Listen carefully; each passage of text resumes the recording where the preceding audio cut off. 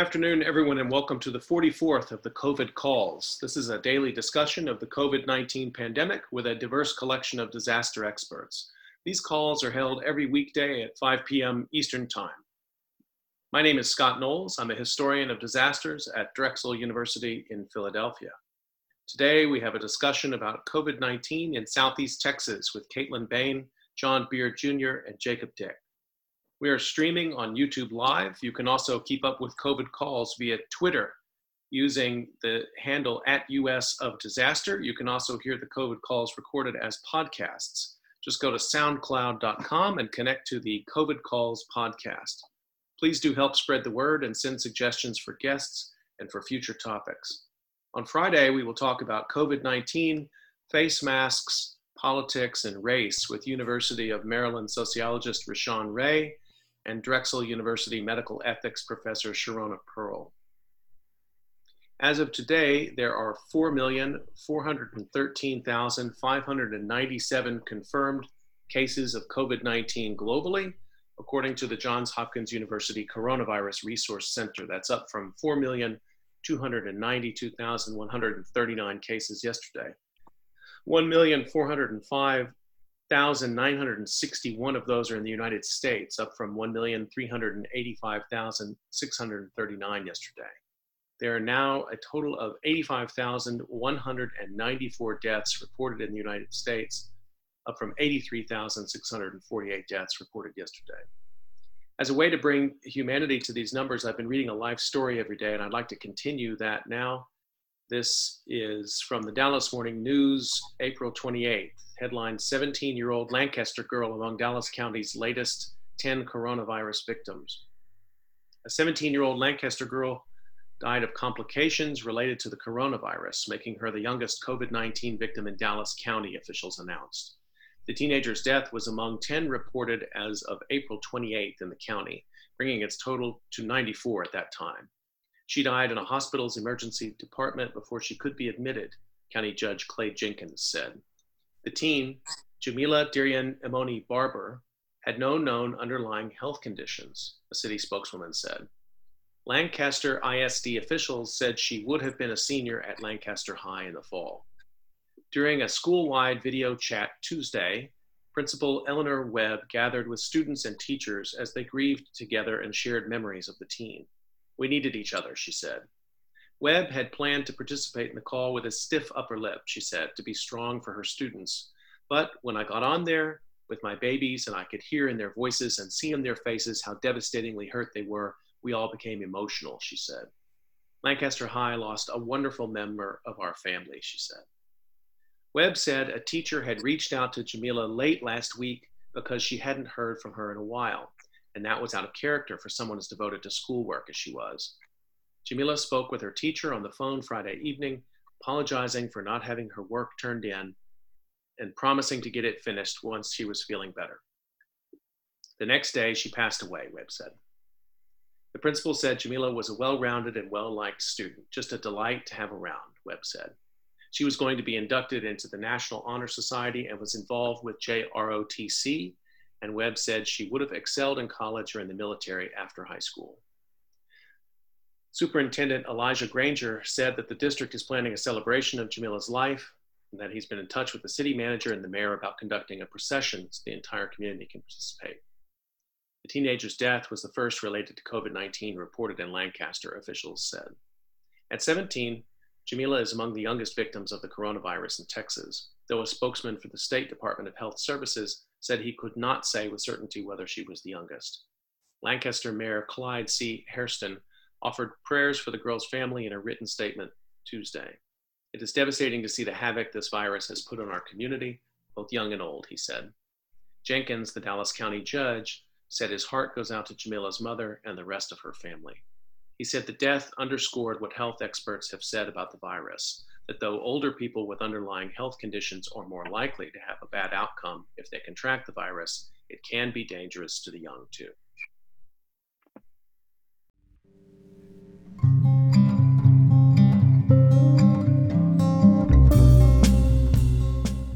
I'd like to introduce my guests today. Caitlin Bain is the local government reporter for the Beaumont Enterprise in Southeast Texas. She covers cities, counties, and drainage districts for Jefferson, Hardin, and Orange counties, with some overlap in Newton and Jasper counties. She's a Houston native and has been in Beaumont for over a year and a half. John Beard Jr. is a former city councilman representing District 5, Port Arthur. Born and raised in Port Arthur, he worked for 38 years in the petrochemical industry. He now serves Port Arthur and Southeast Texas as a community advocate for economic development and environmental justice, leading the organization he founded, the Port Arthur Community Action Network. Jacob Dick is a business reporter for the Beaumont Enterprise daily newspaper. He covers retail, real estate, and industry in Southeast Texas with a focus on community relationships with oil and gas. Caitlin, Jacob, and John, I'd like to welcome you all to COVID Calls. Thank you, Scott. Thanks for having us. So for each one of these sessions, I've been starting by just asking people how they're doing, where they are. So maybe we could start with that. Caitlin, how are things where you are?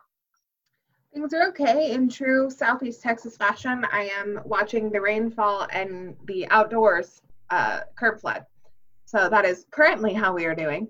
Weird timing. And we are seeing kind of our spike in relation to opening things about 2 weeks ago. So.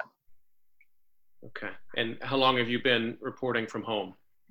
Oh gosh. Wednesday was 2 months. It was 2 months. Okay. John, let me turn to you. You're calling in from Port Arthur, I take it. How are things there? Well, I'm going to dovetail in with Caitlin by this old Texas saying that if you don't like the weather in Texas, just wait a minute, it'll change. So while she's getting rain, I'm sunny and dry over here in Port Arthur, a distance of 16 miles. But doing fine. Family's doing well. We're managing as best we can, like everybody, through it, and trying to use good judgment and safe health practices for ourselves, but also intensely interested in what's going on outside of our door in the community and with people. And it's very strange and challenging times we live in, and that's putting it real mild. Jacob, let me turn to you. You and Caitlin work in the same newspaper, but you're in different locations now for 2 months. How are things at your place? Oh, it's been good. My wife actually works at the newspaper with me, so she's in the corner working on the page design right now, and I'm over here. That's kind of how our office has been set up. So it's been all right. I have on this call or within earshot a good proportion of people who have to deliver the news by 6:30 tonight in Beaumont. Then it seems like. Well, thank you all for making time for this discussion. Caitlin, I want to turn to you first and ask you if you would talk to us a little bit about the reporting you've been doing, and particularly the different approaches that you're seeing between City of Beaumont, City of Port Arthur, and then Jefferson County more generally in terms of managing the pandemic, and then what kind of tension that's brought about. So it's an interesting dynamic. So Beaumont and Port Arthur are the two largest cities in Jefferson County. Quick backstory. And then we have several smaller communities in the rest of the county. And the public health departments, the Beaumont Public Health Department takes kind of Beaumont and the northern part of the county, and then the Port Arthur Health Department takes Port Arthur and the southern part of the county. So the Jefferson County Health Department doesn't actually officially have kind of jurisdiction over your traditional logging the number of cases and then tracking those back that some other county health departments that we've been watching do. So that's led to some interesting dynamics, a little bit of tension over the course of reporting. At the beginning, before we had made a stay-at-home order, we had the county judges of Jefferson County and then 5 other counties come together to form this kind of coalition to respond to the pandemic. And they had been obviously having conversations with themselves about when to do a stay-at-home order, what sorts of orders to do. Within Beaumont and Port Arthur, which are the two largest cities, larger than some of the counties that are in this coalition, also were responsible for their citizens.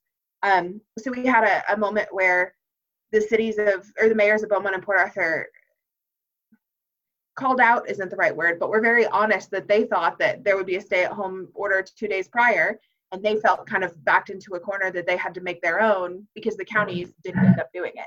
And so you have this weird dynamic of Jefferson County, and the Jefferson County judge obviously is the highest elected official in our area, but the public health department specifically responsible for the health response in our area are the two largest cities.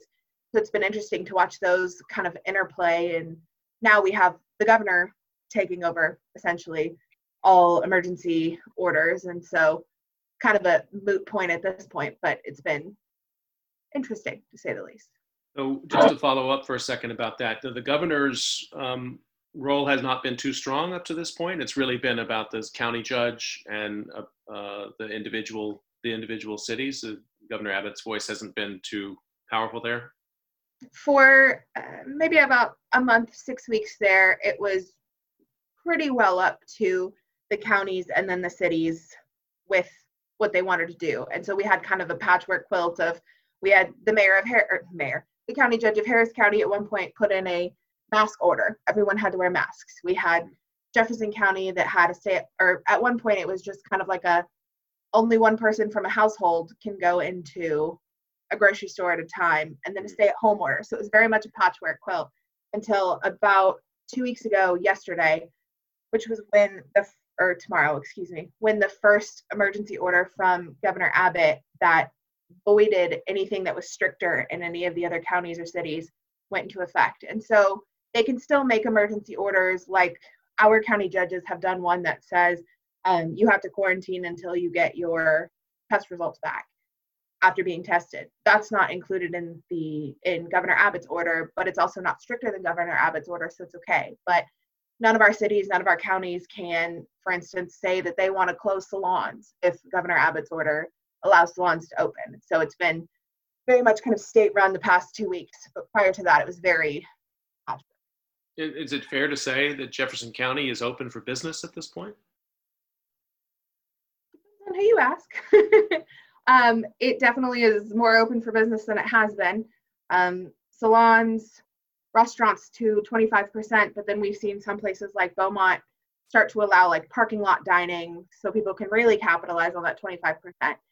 But even with like grocery stores, things like that, there still was a lot of traffic in the 6 weeks until things were open.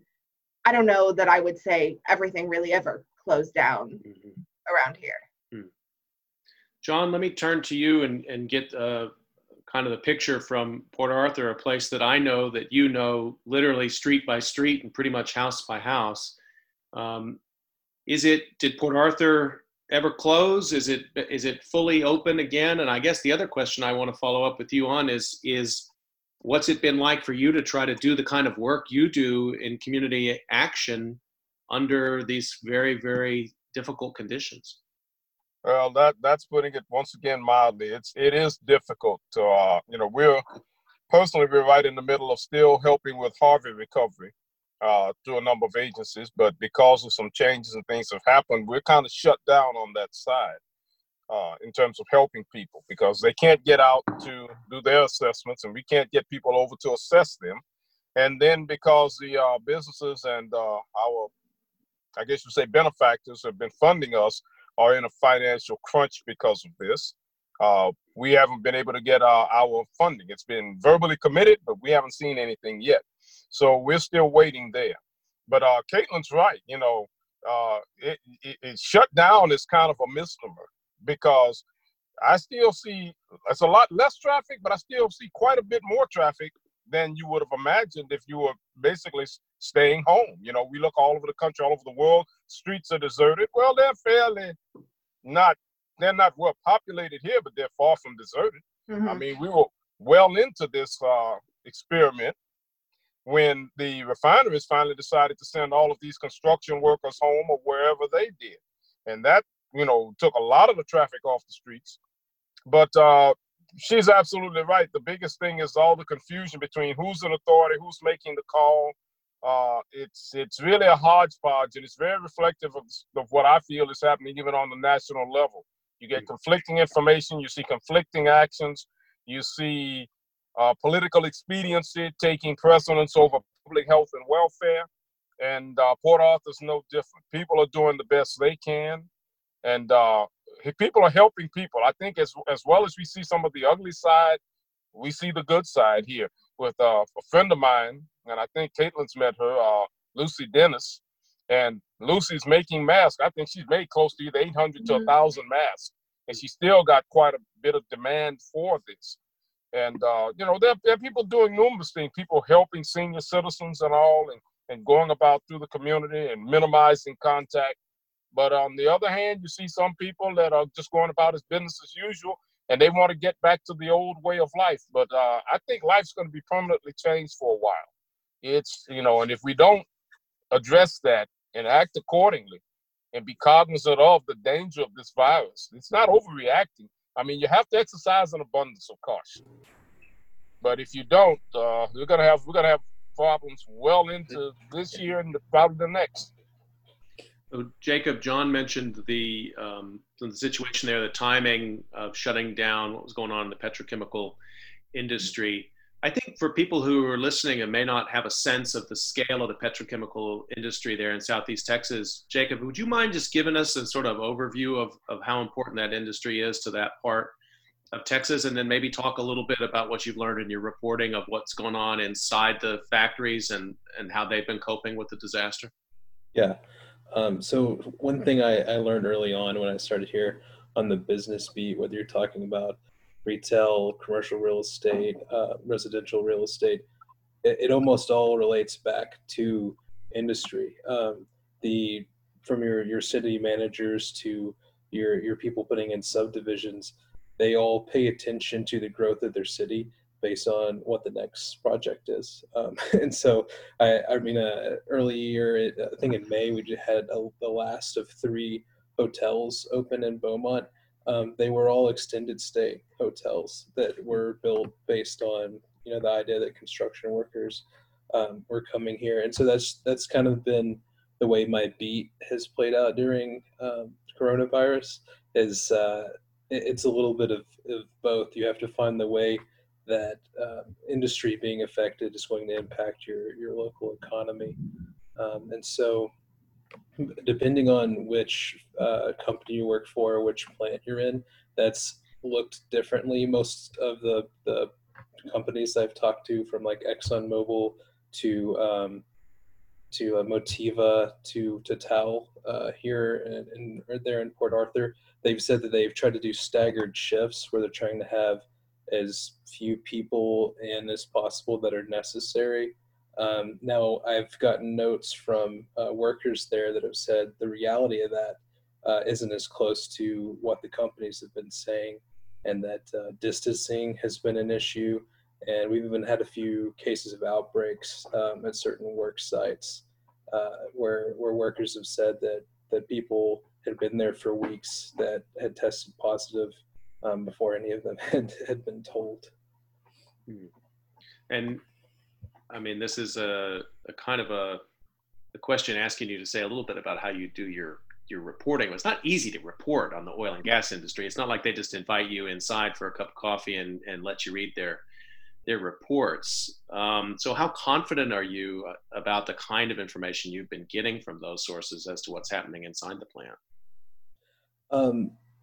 Yeah, that's kind of the issue. I take what they tell me, and if I mean, obviously most of them can't talk on the record, not if they want to keep their jobs, but I take what they tell me and I try to find the same information elsewhere. But usually the way it turns out is if I don't have a document or I don't have a public agenda item or something that I can take to the company and say, hey, I'm going to write about this, do you want to talk to me about it? They usually don't. And that's just kind of the way it is.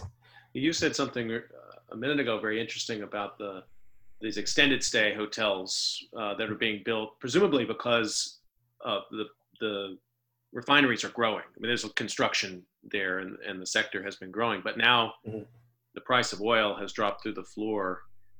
What's the general picture there? Is it still go, and that price of crude is just a shiny object for the moment, and still the sense is that the sector underlying is really strong? Or what should we be understanding about the economy there?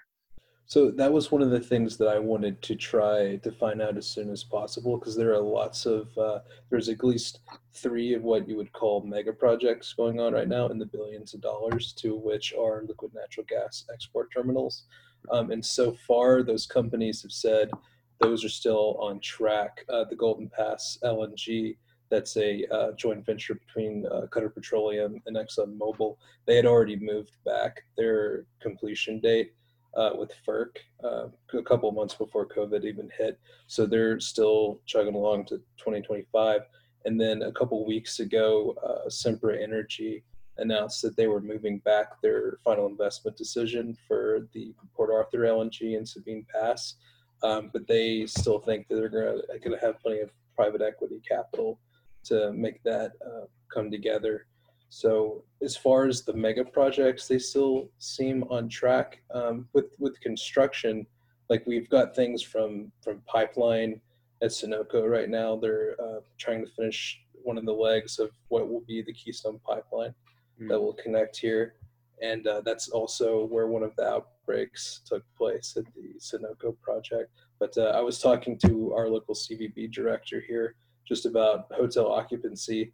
And he was like, it is those construction workers and the extended stay that has kept our hotel tax revenues afloat. Because apparently he had talked to his counterpart in Austin, who said at the beginning of April, downtown Austin hotel occupancy was at 3%, and we were at 30%, and it's already started to tick up from there. So were those construction workers always deemed "quote unquote" essential workers in Texas? In other words, they didn't ever have to stop. That is a good question. I think it would depend on which contracting outfit that they were a part of. But as far as I've been told, yeah, most of the construction workers, they were still on the job in April whenever we had reports of one of our first outbreaks in a plant.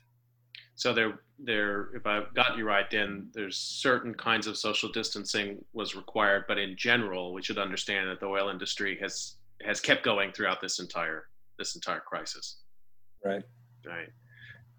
Caitlin, just to pick back up on some of your reporting, you were talking about what's going on inside the county, but there's also this like multi-county compact going on there in Southeast Texas. Can you explain that to us and how well that's worked? I mean, one thing we've learned in this disaster, and I had Don Kettle on, who's a professor at the University of Texas a couple of weeks ago, and he was talking about federalism and this sort of battle between the states and the federal government right now. But actually, it's broken down even within states, and sometimes counties across state lines are working together. So, what's the story there? Yeah, and so I just wanted to look up. My geography is terrible, but see how far the furthest county working with us in this task force is. Tyler County. My GPS says it's an hour and a half. I thought it would be further, but maybe that's towards the middle of the county. That's close in Texas. Hour and a half. That's just. But for most people listening to this, that's pretty far away. Yeah. So whenever they started responding, it was March 11th, I want to say. 5 counties. It's Jefferson, Hardin, Orange, Jasper, and Newton. Decided that they were going to come together to form this kind of task force coalition to fight the pandemic. Later on, Tyler County was added, and Tyler and Jasper County kind of do a lot of work together. So that was a natural add when we were already as far up as Jasper. And the idea there was that they end up working together a lot for hurricane preparedness, hurricane response. Most of those counties are currently a part of the recently formed flood coalition. So they just have this history of working together on a lot. It is natural for drainage because obviously the water has to come down somewhere. So I think they get used to working in these partnerships, and they said, quite frankly, we're used to this. We work well together. Why would we not band together for this as well? But one of the issues in the beginning was obviously the availability of test kits. And I know a lot of reporting was done on that nationwide. And Jefferson County had some test kits, but most of the other counties in our area did not. And so it ended up being a way to kind of help test those residents. And I think the thought there was, we are so reliant on each other because the healthcare system in Jefferson County really is the healthcare system for most of the area that's in this coalition. And so it would behoove us to test these people regardless of if we're the only county that has test kits. So it ended up so that Jefferson County's auditor's office was keeping track of the cost of kits and the cost of contracting nurses and whatever it is.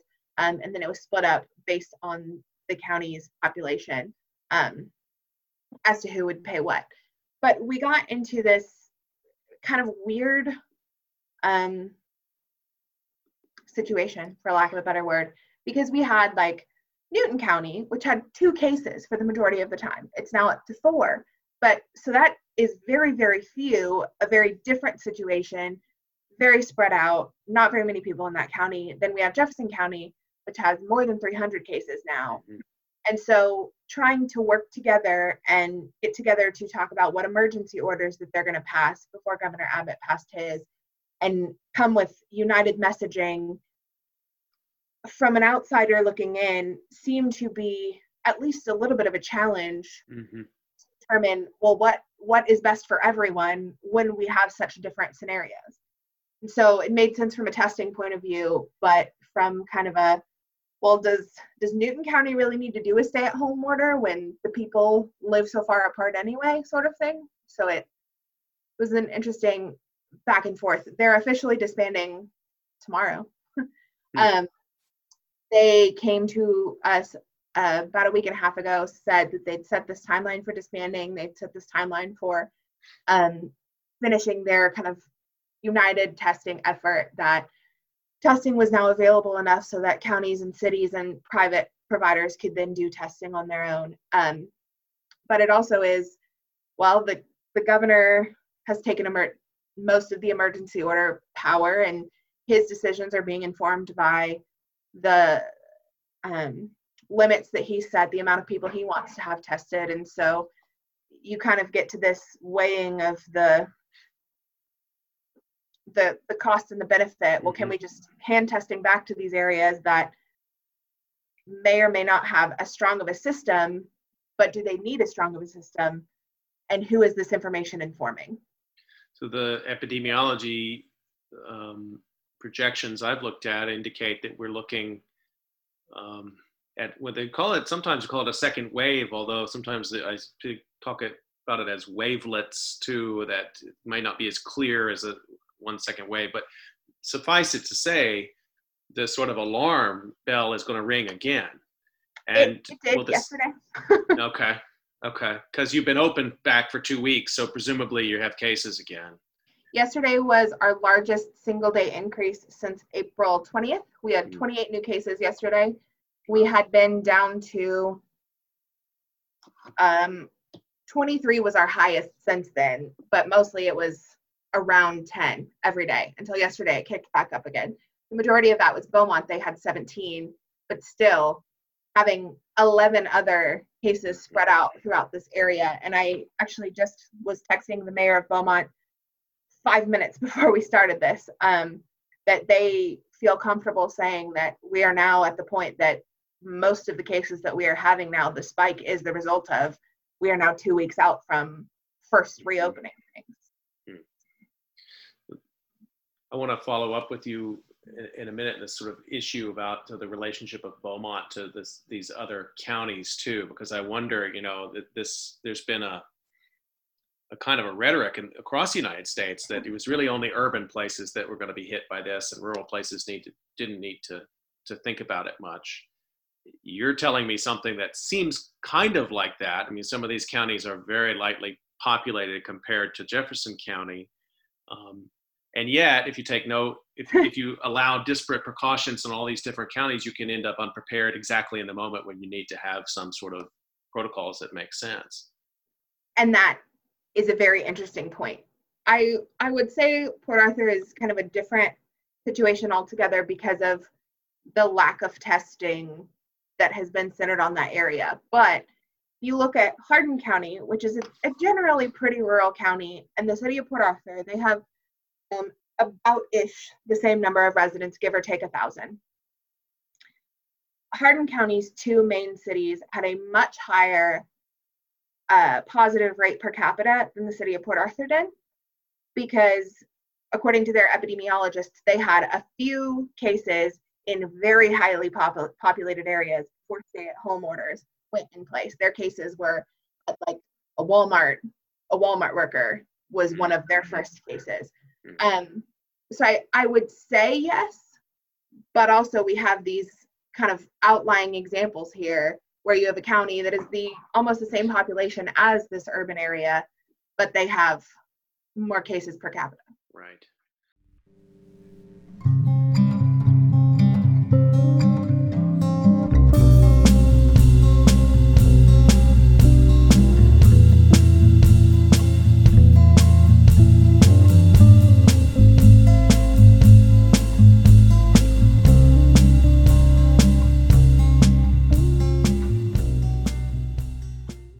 I want to remind people that you're listening to COVID Calls. I'm talking with Jacob Dick and Caitlin Bain and John Beard about the situation of COVID-19 in Southeast Texas. John, let me come back to you. And you were talking a minute ago about the way that the pandemic is affecting hurricane relief. And I think to some people who may not know the situation there very well, that may seem like an unexpected thing to hear. But maybe I could get you to talk a little bit about how Hurricane Harvey is still part of everyday life there in Port Arthur, and what it's meant to try to deal with the pandemic and the ongoing recovery of that 2017 hurricane at the same time. Yeah, be glad to. Most certainly, there are a number of people. What I'd like to say to your listeners is that there's still quite a number of people whose homes haven't even been gutted out since the storm. There are those who are living in insufficient quarters. They only have outer walls to their home. There's no inside sheetrock or roofing or any of that. They lack appliances. They've gotten a few meager things to help them get by. But my organization, as a member of the Southeast Texas Recovery Group, last time we met, which I think was in March, we had over 800 cases, and I would guesstimate at least 40% of those are in Port Arthur alone. 800 cases or families that had not been serviced. And that list somehow keeps increasing by a few more, that people that apply and say, hey, I need help or I need aid. So there's a lot of things that are in terms of their housekeeping that they need. Like I said, a lot of them have lost appliances, home furniture, household essentials. And thanks to the generosity of one of our, I guess you'd say, local industry, we've been able to help meet that need. Right now, I have about 50 clients, 30 to 50 clients that I'm waiting on funding to try to help. And in some talks the other day with some of my cohorts in this same arena, things are kind of real slow and shut down. Nobody's doing a lot. But I want to bounce back on something that Caitlin said about those numbers dealing with Hardin County and Port Arthur, and also this regionalism concept. Some of us who've been around politically and socially in Port Arthur, like I have, we get a little bit of heartburn when you say that word regionalism, because we've always found that the needs of the region often trump the needs of Port Arthur. Looking at the drainage she talked about, we're at the end of the line. We're right here almost at the Gulf of Mexico, at the confluence of the Sabine and the Neches rivers. And everybody knows what happened with Harvey. We got a lot of that water. But earlier this year, there was a meeting that the city had regarding drainage, and some of their drainage experts, and I guess you say contracted, hired experts, said that their biggest issue was preventing the water outside of Port Arthur from coming into Port Arthur. But yet, there's this focus on what we're going to do to keep the region from flooding when you're not talking about what's happening downstream. Till you address what's happening downstream, all you're going to be doing on a regional basis is channeling the water to and through us. And because we have a minority community, largely made up of Hispanics, African Americans, and others, and maybe not even 15% white, we somehow seem to get pushed to the foreground. And I think the background, really. And I think that's the same happening here with the COVID testing. One of the statistics I find that I hear very little about from well, I heard it from Beaumont recently, Kate can probably attest to, is the demographic breakdown. I mean, bringing that up right now. right, that's the problem I have. We don't hear anything in Port Arthur, but yet with almost 50% or 40 to 50% of the people in Port Arthur being African American, and at least 60% of those people being, I guess you would say, economically disadvantaged, and over 80% of those not having any form of medical insurance or care or coverage, and a substantial number that have to use the free clinics we have in the area, which you only have 2 to service the entire city of Port Arthur, 52 to 55,000. That's a crisis in the making, if you ask me, if we have an outbreak. But what works for us is, and as you talk with Jacob about industry, a lot of the people in Port Arthur don't work in industry. So they don't have that exposure. They're not in those large groups and masses that you see going to work, riding the buses across to Chenier and these other points and being involved. So they don't have that contact. Their contact is mostly confined to their communities or their home. Their community means the apartment complex, and the people they interface with there are their homes. And those people don't interface much outside with the general population, except when they go to the grocery store or somewhere like that. So yes, while it seems that our numbers are not as high, they are still substantial. And there's a great deal of risk because of the predisposition and all that they have with health issues and the like. So we constantly, have a battle to wage on that and trying to make sure that our people get what's needed. And unfortunately, I just don't think that's happening. And a regional concept isn't working for us either. Can I draw you out just a little bit on this issue of the predisposition? Because I talked a few weeks ago with some folks from Reserve, Louisiana, so-called Cancer Alley area, Louisiana. These are what we sometimes call fence line communities, people that lived there before the petrochemical plants moved in. Some of them trace their families back many generations, even back into slavery and through the Jim Crow period. And then the factories came later, but they're the ones that breathe the air. They're the ones that drink the water. They're the ones that receive the pollution from those factories. So when you talk about predispositions and chronic health conditions there in Port Arthur, are we talking about a similar kind of situation there? I mean, people living at that fence line who have chronic disease. Can you say a little bit more about those concerns in your community? Sure. Those conditions are there, but they're also heightened because of the proximity to the fence line and the pollution that we have. Take, for instance, the West Side. And I think you are sure that our reporters have toured the area. I don't know if you have yet, Scott, but on your next trip down, I'm going to show you what we're faced with. In an area that had over 10,000 people, now probably has maybe 4,000 to 4,500 people tops. This area is surrounded to the north by the largest refinery in the country, Motiva, to its west by Valero, which is another large refiner, to the south by German pellets and Oxbow calcining, Oxbow being one of the largest industrial polluters of sulfur dioxides and particulate matter in all of Southeast Texas, and that's including the major refineries. And then you also have, the port and other agencies, and then you have Total to our east. So we're virtually surrounded by these refineries, and it has caused an exacerbation of a lot of the health issues that people have here. Port Arthur was found in a study that was done by EPA in 2010 to have twice the state and national averages of some forms of cancer, heart, lung, and kidney disease. And kidney disease strikes close in my household because my oldest son had to have a kidney transplant.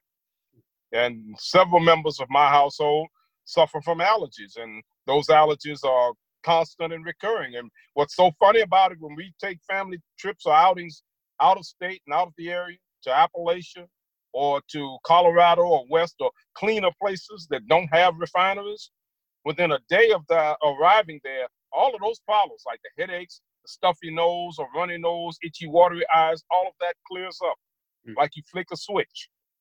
But within mere hours of coming back home and being here, all of those things miraculously return. So it's something in the air, so to speak. And this virus that affects the respiratory system or tax it only exacerbates those problems. And you know, one of the other things too, because of our lack of working and circulating among the general population of people, which would enhance the opportunities to get this disease, we don't have, you know, we don't get that kind of interface, but at the same time, we're more predisposed to them because of the, you know, conditions we already have. And many of those people probably think, just as they have gotten used to the runny nose and itchy eyes and constantly having a cold or a cough, thinking, well, that's just normal. You know, I have that all the time. They may have COVID and don't even know it. And because of a lack of testing, we won't know if it's COVID or not, regardless of whether they're false positives or anything. There's not enough testing done to be certain. So this is a serious dilemma. And if there's a massive outbreak and a lot of people start dying from this, if you without the demographic information, without knowing where those hot spots actually are, you're not going to be able to find out what's the causality behind all of it and the relationship with industry. Jacob, let me come to you back to this issue about what's going on at the plants. And you know, one of the stories that I've been talking a lot about, I'm in the Northeast, and one of the things I've been talking a lot about here is the visible environmental impact of, a lot of it is sort of lack of driving, but also factories shuttering or slowing down production. I wanted to ask you earlier, I mean, is the production actually slowed considerably there, enough that you've seen any sort of environmental impacts at all? Or that's not the right way to think about what's going on there in Southeast Texas? Yeah, so I don't think that there's been much evidence that I could see that there's been like a significant change in our air quality, at least here.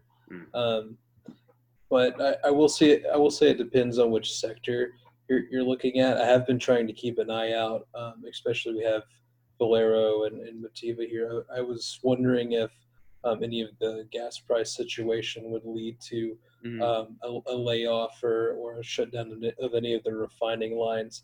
And so far, I've seen it hasn't. Some of the chemical plants, I also was wondering if maybe some of the lack in trade and consumer products right now would lead to a plastics reduction. And I also haven't seen that as well, although they have kind of taken more precautions and I think had more, I won't say furloughs, but they're the ones that have said that are staggering their shifts the most. So as far as that goes, I think we're still seeing the same amount of work in production as we would normally see. It's just being done on different timelines. It seems like what you're describing, I mean, I don't want to be too simple-minded about this, but I mean, it seems like the petrochemical industry itself is immune to COVID-19.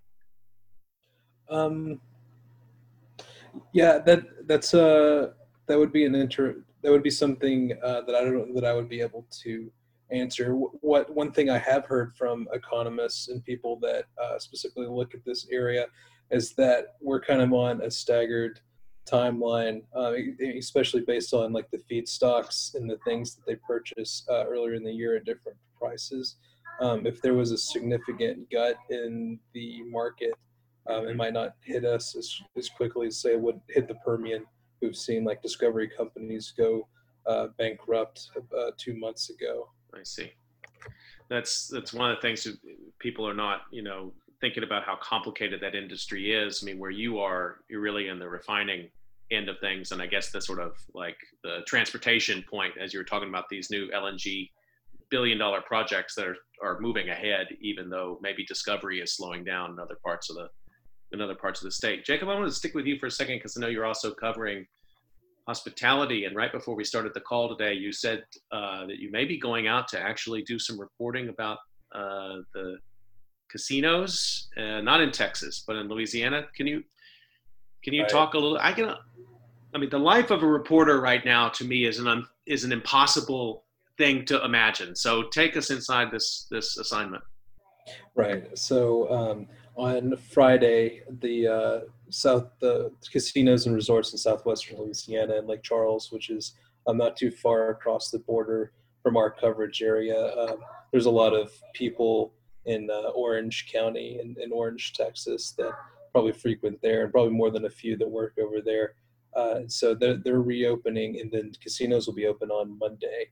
And so I guess it fell to me to go over there. They want me to try to make a trip over there Friday to see how many people will be going out there and maybe staying the weekend to wait until Monday. And I've already talked to a few people today that have booked their reservations for Monday and Tuesday. So they want to be there as soon as the tables open. Wow. So how are you going to gear up for the gambling floor in to be ready to do this kind of reporting in a safe way?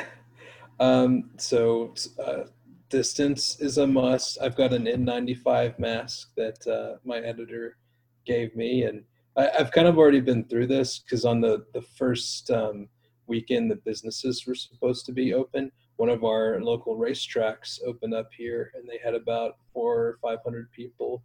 They gathered. Most of them were from out of state, Louisiana. I talked to some people that were from Mississippi, and this was the closest racetrack for them to race at. So I've kind of been through this a little bit in the last couple of weeks. Were they keeping social distance at the I track? was the only one wearing a mask, and people were shaking hands, hanging out. It was like there was no coronavirus. But And, I mean, from a I will- public, yeah, go ahead. I will say I did talk to people that were like, this is important. What we did during the lockdown, that was necessary, but I'm glad that we're back. Okay. And so that was kind of an interesting idea. Like they felt like they were still being cautious and they were being smart about it, and yet they weren't taking the precautions that are normally recommended. Yeah. I mean, it's so complicated, and I think it's been, as you've all said in different ways, the mismatch in information that's come from the WHO to the President of the United States to the governor of your state versus the governor of Louisiana, who are from different parties, down to your more local officials. I think there are lots of people of goodwill who've tried to do their best, who've gotten conflicting information and just thrown their hands up in many cases. I don't know about this racetrack example. That seems a little extreme to me, but I do think it's been hard for a lot of people to know. I mean, I'm living in New Jersey, and even here, face mask is recommended, but I see wide diversity in the use of it. My favorite being a guy the other day I saw walking down the street. He was wearing gloves, but he was smoking. So no mask. I mean, I think people are just, they've got so much conflicting information and they're also trying to live their lives. But I guess I want to follow up with each of you because just to put this in a wider frame, people may not know, we talked about Hurricane Harvey. I mean, you're living in a part of Texas that to me seems like since the fall of 2017 has just been an ongoing set of disasters. I mean, you had the hurricane, you had the tropical storm Imelda, you had the German pellets factory fire, you had the Port Neches explosion in November of 2019, and now you have COVID. What's it like to live in a place and try to report in a place and try to represent the interests of the disadvantaged in a place where you don't seem to get a break? Caitlin, could you speak to that first? I just want to hear from all of you on this. Yeah. One of the things that stuck out to me whenever I first started reporting about coronavirus, I was checking in with one of our DLO officials, Texas General Land Office, who is a part of one of the programs to rebuild Harvey homes. And they had code inspectors going via FaceTime with builders so that they could still kind of sign off the homes once they were constructed so that people could have new homes. But they had to figure out how to do it differently because of coronavirus. And today in a staff meeting, we were talking about, well, we need to start talking about hurricane season again, because what happens if people are evacuating and going to a different state and bringing whatever there and then bringing whatever back? And how do you have a shelter during coronavirus? And so it just, reporting seems to be forever this preparation of, okay, well, now how do we do? It's like that game you used to play when you were little, the pattern game. Your friend would do like clap your hands and you would clap back, and then they would clap snap, but you had to clap snap back, and you had to keep remembering and adding something on each time. And that's kind of how it feels reporting with people. Okay, now how do we recover from all of this plus this new one? But I think it also makes people more resilient. One of the things that I love about living in this area is people are forced into it, but it means we just continually see people coming together and trying to help, and they may be from different parties and they may not wear masks, but this continued feeling of, well, we got through it last time, and so we'll get through it this time. And so maybe that may not be the smartest plan to continue living in a certain area, but just kind of this built resilience is like, well, we're going to do it again. John, let me ask you the same question. You did point out earlier that you saw a lot of people helping, and I know that you're always in the middle of that, sort of orchestrating that there in your community. But do you worry? I mean, this is an ongoing disaster since 2017. What's the toll? My mindset on a lot of this has always been based on my background in the petrochemical industry and working in emergency management, of always trying to look ahead and see what the possibilities are, or what could potentially happen, or how can we address what's coming up the road.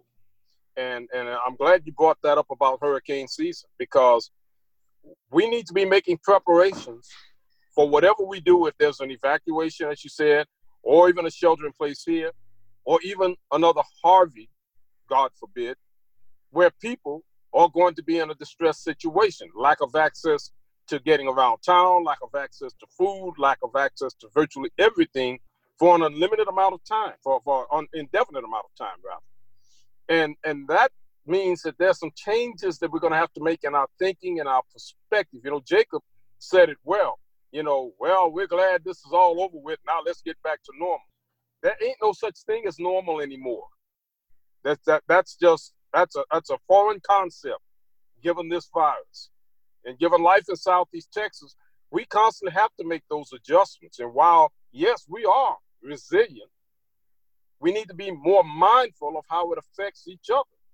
And when I say that, I go back to talking about the TPC fire and explosion.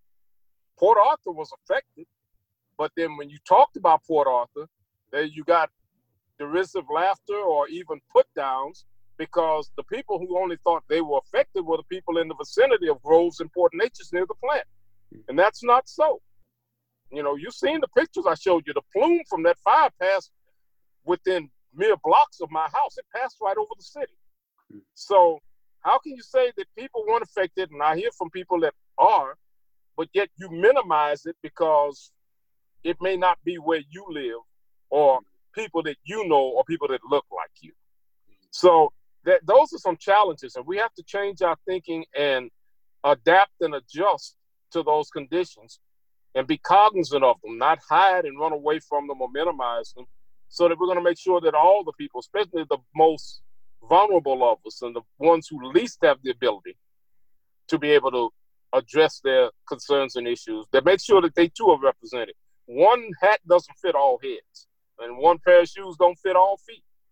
We have to make sure that we tailor this to the populations that need help, while at the same time addressing those populations that can pretty much, you know, make it on their own, but still give them the help that they need. Mm-hmm. John, are you seeing more people becoming politically active in this moment? Right now, the questions are always out there, and the concerns. But as I've told others, even, you know, recently on social media, that you talking about it or Facebooking about it or crying and griping about it or even praying about it isn't enough. Until you impress your leadership with the needs that you have or what you see. You know, I ask all the time, who's your counselor? Do you call your counselor? Do you know how to get in touch with them? Who is, how do you know how to get in touch with the mayor or the county judge or your state and local representatives or your federal officials?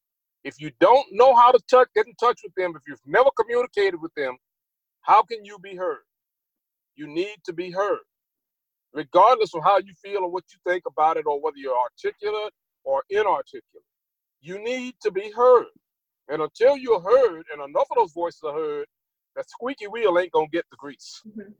So we got to get in here and actually work at it. But I don't see anything changing. I think maybe there'll be more of a pulling back from it. The tail is going to be that this last city election, which should have taken place last Saturday, was postponed till November to the general. And I think that's going to be a great indicator, depending on what's going to happen and all of that, and the big fight that's going on nationally as well as in Texas and here, to let people vote by mail, how that's going to all play out. Because some people say, well, you stood in line for groceries, you can stand in line to vote. But how do you observe 6 feet when you're in the voting line and in the polling place with 10 people or less and do this at the same time? If you want everybody to vote, why don't you give unfettered access? You can still have the protocols in place to make sure that the votes are true and correct. But how do you do that? So that's kind of a mixed bag, Scott. We got to figure our way out of this, but we still need to be engaged. And that's kind of the challenge I've got right now, is talking about what's relevant and right before us, but at the same time, tapping you on the shoulder, say, hey, don't forget, hurricane season's coming. Don't forget, there's possibly an election. Don't forget all of the other little things. School will be starting up again soon. What about people going to college? How about transportation? All of those things. We have to still be cognizant and still be engaged. And I think that's really the greatest challenge, is keeping people focused and engaged. Jacob, that same question to you. I mean, do you see any changes in the broader, looking down the road a little bit, in the political economy of the region, the politics of the region, the way that the companies are addressed, the expectations maybe on industry? John's mentioned the expectation that industry will kind of rise to the challenge a little bit and help communities to a certain degree. I don't know. I mean, how should we be thinking about the political implications there of this era of disasters for Southeast Texas? So I'll try to, I feel like there's two different ways to think about that. So I've only been here since January of last year, but early on I got introduced into, there is this recovery cycle mentality. Like when I first got here, I talked to people that were opening businesses that have been shut down since Rita, and I've been talking to people trying to put their lives back together after Harvey. What year was Rita? What was 7 years ago? Okay. Yeah, it's So been a while. 7. Okay. I didn't mean to cut you off. I mean, just so listeners understand, we're talking about a region where people are still recovering from a hurricane that was almost 10 years ago. Sometimes I feel like I need charts and maps and things, because there's a large timeline of how this area is. Right. Let me interject in there. That Please. was 2005. Thank so we're you. going back almost 15 years now. Right. Okay. Thanks, John. Yeah. Go ahead, Jacob. Right. So, and through all that, like you hear people say, like, I love this area, and you feel the resiliency in the community that they've built here and how they help each other. This last round, like, I know there's a lot of reporting on the issues that have been with SBA loans and how a lot of people didn't get them. But I was talking to people that work with chambers of commerce here and local business people that said SBA was not even an option for us because we already have so much debt. And even beyond that, like in a more widespread context, a lot of people that could open their restaurants didn't, because they said their help moved away, or they either had to take care of family, they had to stay with family elsewhere. So we're seeing displacement, and we're seeing the toll of what people have had to accumulate recovering from all of this. And so the question of whether industry helps with that, whether industry helps with the healing process, in some ways it does. They give a lot of charity here, millions of dollars after hurricanes, and we're almost up to a couple million just in the last month from industry donations here for COVID. but the issue is there already wasn't enough local infrastructure. Like whenever these big mega projects come in, they always have a hiring fair. They always have a small business fair to try to get the infrastructure ready for them. And they always say, we need more people, we need more workers, we need more contractors. If you have a gutting out of these businesses and these people that have lived here because they just can't keep up with the strain of the disaster and the constant burden, industry, that's going to be less attractive for them to invest here. And I just don't know how you square that. Can I add something? Yes, Please please. Sorry. You're fine. Jacob and I talked about this. I was talking with the appraiser, the Jefferson County appraiser, a couple weeks ago, because we had our appraised values sent out then. And I asked, well, we've obviously had Imelda, we had TPC. How have our home values across the county changed this year? She's like, well, they went up again. I was like, how can that be? Because industry, this is how she explained it to me. Because industry is so strong and continues bringing people into the area, people get it stuck in their head. They want to live in this area, so they pay more for the homes that have been renovated. I don't have to move into a Harvey or an Imelda or a TPC damaged house, so I will pay more to live in this area for a home that has already been renovated, just so I don't have to do it myself. And so it's not like, maybe we should think about, should we move to this place that I have to pick the home based on one that's fixed? Instead it's driving up home value. And so that has been crazy to me in watching it. That seems like they shouldn't go together. That's amazing to think about the sort of microeconomy and people trying to understand what's going on in a region like that has experienced these sort of, as you said, sort of cycles of disaster and recovery, and the kind of havoc that it plays with the housing market and with, local industry, food industry, and these various different things. It's just not like the rest of the country. I mean, this is why we have to have these conversations in these very uniquely economically evolved areas. And of course, that means that you're experiencing COVID-19 differently from other parts of the country as well. John, you wanted to comment on that? Yeah, Scott, let me say something about that. You're exactly right. This area, because of the overall dependence of not just this country, but the world on oil, is very heavily insulated from a lot of the shocks. Yes, we had a market shock, but think about this. If it were not for the Saudis and Russia creating this glut in the oil market, we wouldn't have had the crash in terms of the per barrel price. But we also would not have had the large inventories, which means as we begin to reopen the economy and the economic activity picks up, that's going to be a buffer to rising prices, and it's also going to provide the oil that's needed, the supplies that are needed in order to get running again. But petrochemical industry started here in Southeast Texas, basically 1898, 1902. Through all of that, you've had world wars, Korea, Vietnam, the Great Depression, the Great Recession. You've had the Gulf Wars. You've had all of this. And where have they gone? They're still right here. They went through it all. And during the 80s, the industry changed to where they wanted to run lean and mean, go to minimum man staffing, which means we're going to have just enough people to do the job we need to do safely. If we need any more, we'll hire them on a contract basis, bring them in one day, send them out the next. And that's what led to that market. But take, for instance, Motiva's predecessor company, which was Texaco, and Gulf Oil's predecessor, the Gulf Oil is now Valero. Between the two of them, there were over 10,000 employees at one time. Now there's probably less than 5,000 between both of them. Mm-hmm. So the industry is a lot different, and it's built to go through these times. Yes, ExxonMobil talked about losing $600 million in a quarter, but last year alone, Motiva made $111 billion. And I don't know what Exxon did, but it probably wasn't far off. Mm. And that's, that just simply speaks to the fact that they're not going to get as big a return on the investment, to their stock and shareholders. But it's not going to stop them from doing these expansions. That has already been paid for. That's, in the case of the larger companies. But in the ones that need private equity, yeah, they got to raise money. Golden Pass, that was done out of pocket back when Exxon was rolling in money. So, and most of the companies are, because they were in a pretty high time right now, a strong climate. Now the climate's not so strong, but they have built hedges against that.